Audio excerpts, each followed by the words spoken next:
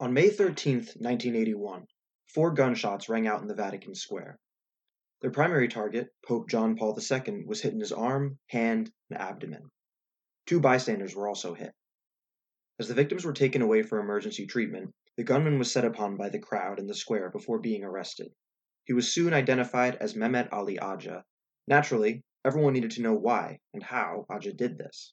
But more important than asking, what is the truth, is asking, how do we decide what the truth is? And how do we report on these events when empirical truth is not readily available?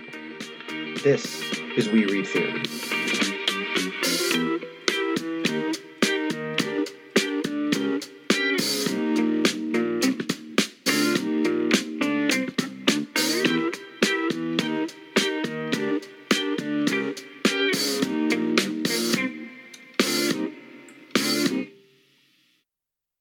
Welcome to the first of a set of bonus episodes on Edward Herman and Noam Chomsky's manufacturing consent.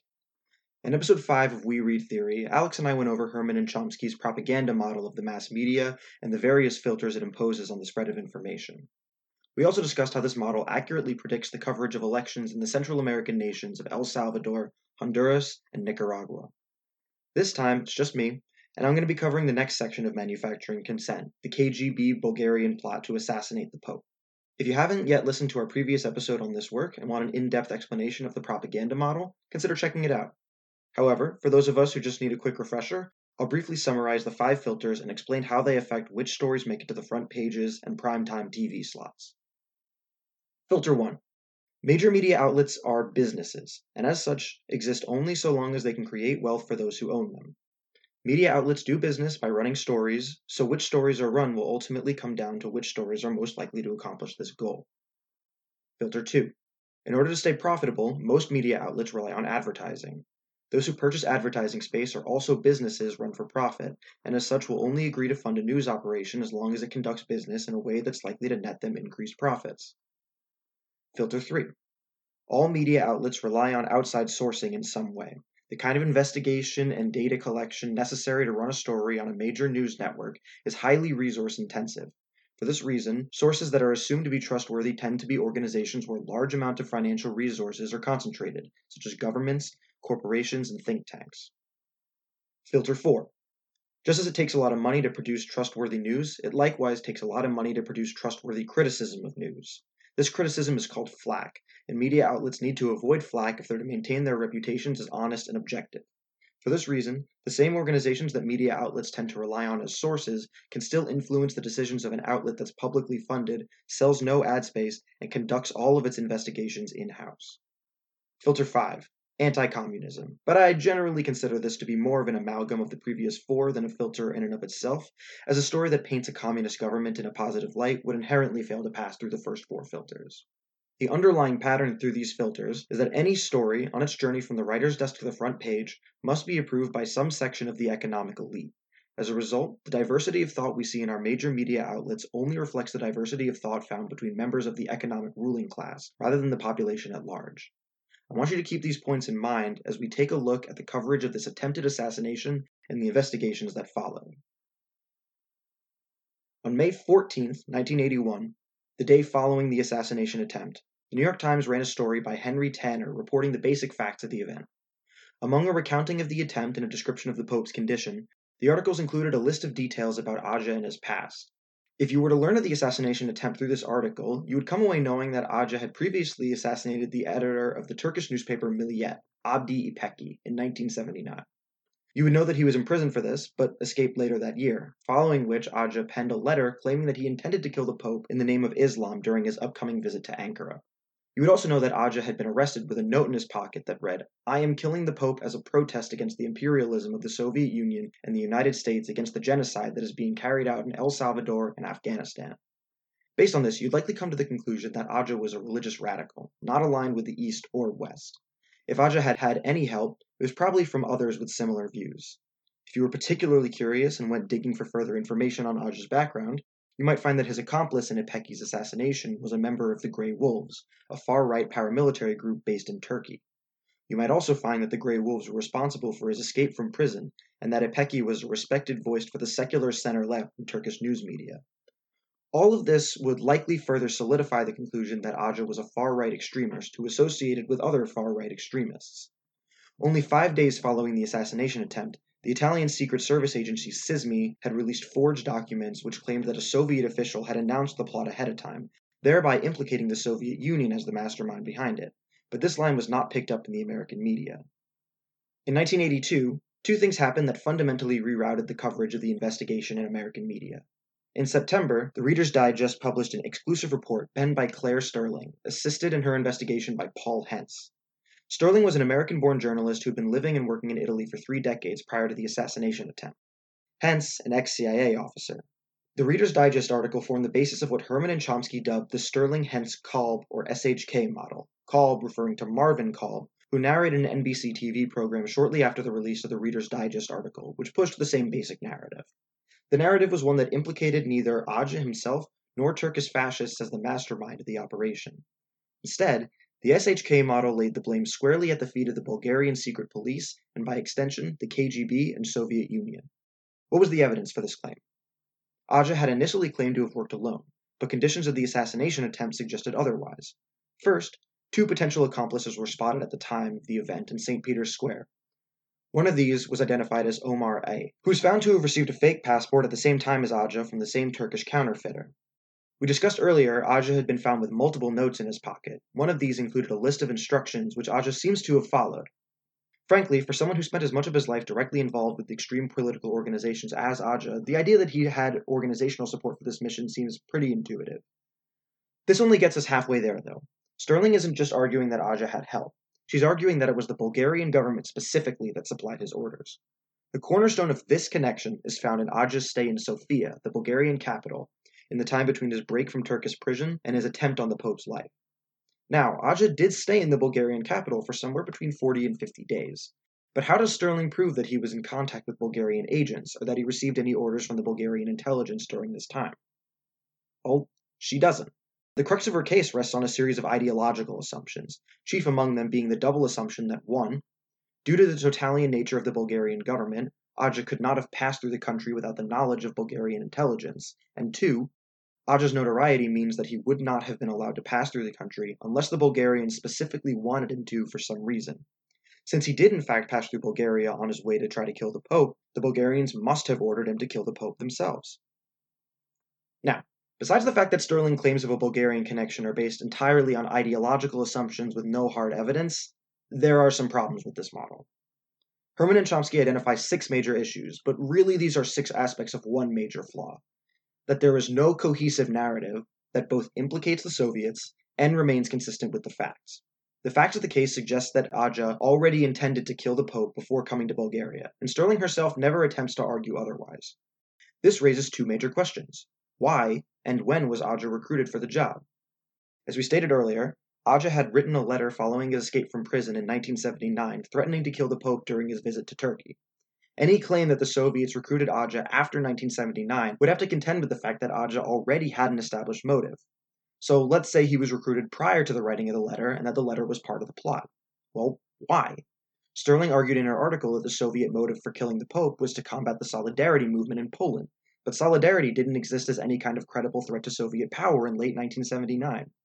This also ignores that anti-papal sentiment was widespread among the Turkish far right at the time.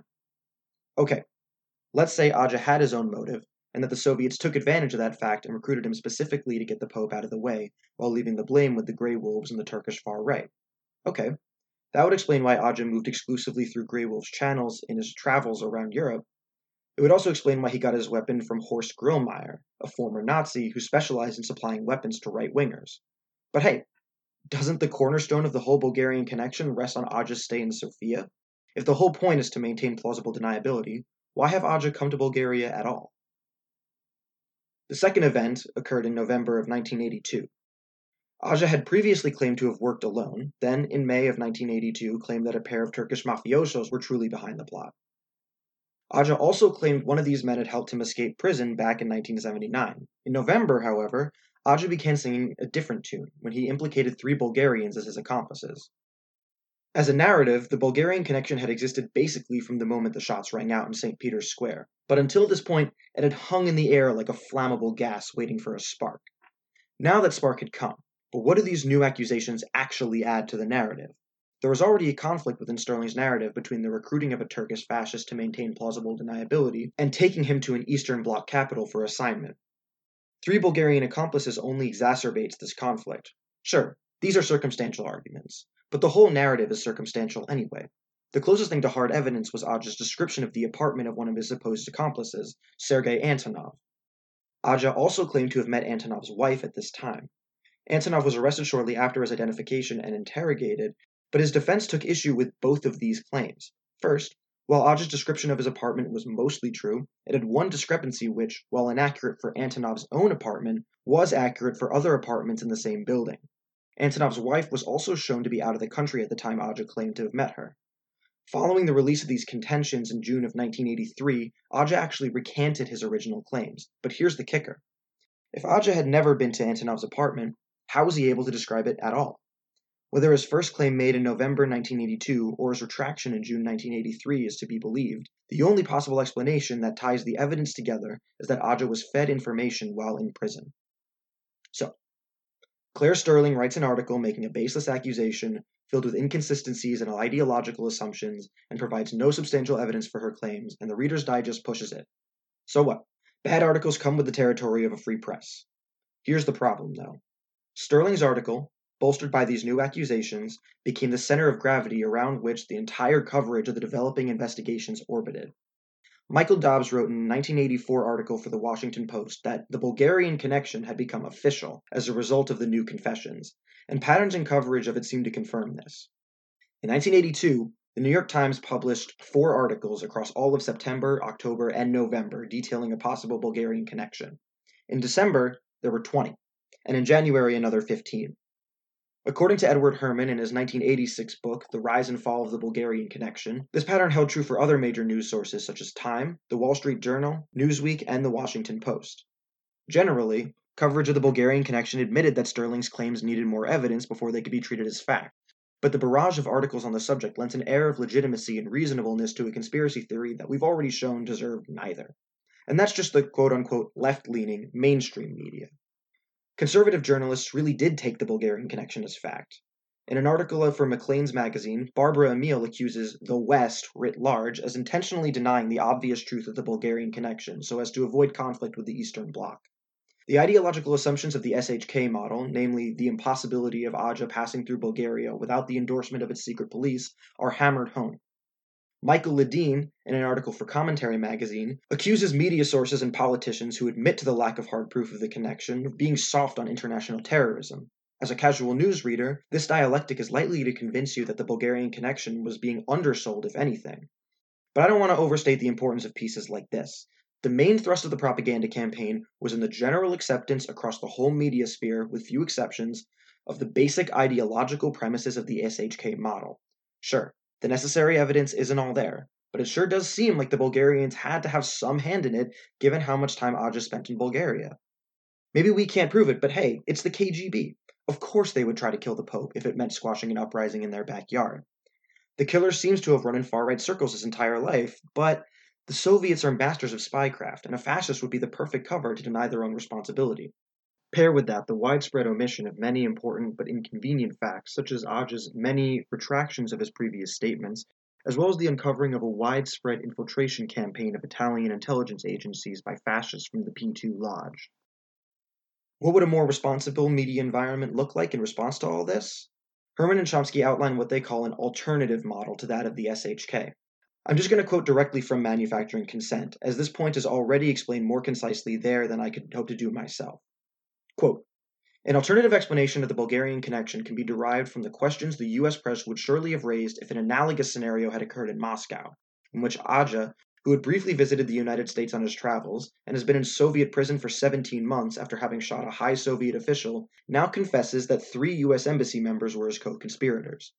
In this case, the U.S. press would have paid close attention to the convenience of the confession to Soviet propaganda needs, to the 17-month delay in the naming of the Americans, and to the obvious possibility that Aja had been encouraged or coerced into revising his story. They would have focused intently on Aja's prison conditions, his visitors there, his amenability to a deal with his captors, and any evidence in his statements from other sources that he had been coached. The fact that Aja had visited the United States among 12 countries would not be considered strong evidence of CIA involvement, and the press might even have pointed out that a minimally competent CIA would not have brought Aja to Washington for instructions in the first place. Unquote. Contained within this alternative model is a guide for applying the principles employed here to your wider consumption of news media. If the prevailing narrative about a major event is detrimental to your own nation's interests, what kind of questions would you want your media to ask? Whatever your answer, the standards you would apply here should be the standards you apply universally. No one can make themselves totally immune to propaganda, but the best you can do is to consciously identify that which a source assumes to be true without the need for proof and recognize your right to question and even reject these assumptions, provided you can make a strong case for it. In writing this episode, I read articles from the New York Times, from Newsday, from the Reader's Digest, and the magazines referenced just a few minutes ago. By far, the number one shared assumption between all these sources was the impossibility of Aja passing through Bulgaria without the knowledge of the Bulgarian government. When something is so widely agreed upon, it becomes common sense, and it's tempting to just accept it. But as Herman and Chomsky point out, Abdullah Kotli of the Grey Wolves testified in 1985 that the Grey Wolves prefer to pass through Bulgaria specifically because it's easy to go unnoticed. Does this automatically mean everyone else was lying? Well, no. What it does mean is that a point of common sense is actually much more contentious than it has previously been presented, and that should strike you, especially when that contention would go against U.S. interests by protecting the image of its most notorious enemies. And that's pretty much it. I had originally hoped to cover the entire second half of this book in one episode, but in order to do that, I would have had to summarize so heavily that I would have had to just regurgitate Herman and Chomsky's conclusions without showing their work or doing any research of my own. And that just didn't feel in the spirit of manufacturing consent. So instead, I'm going to keep taking it section by section, and together we can all build a set of critical analysis frameworks to apply to our own media consumption. And if we get confident enough, maybe we'll go even further and try to apply what we've learned to some more recent events and see what interesting tendencies we can observe. I don't know. I haven't decided yet. Regardless, the Vietnam War will be up next in this bonus series, but not before a new flagship episode with Alex and me, so stay tuned. If you want to support the show, the absolute best thing you can do is tell your friends, share our episodes on social media, or leave us positive reviews wherever you can. If you have thoughts on a recent episode, ideas for new subjects you'd like us to explore, or just want to shoot the shit about random lefty stuff with us, hit us up on Twitter at WeReadTheoryPod. We'd love to hear from you. And please, stay safe, stay sane, practice social distancing. You all know the drill. We'll see you next time.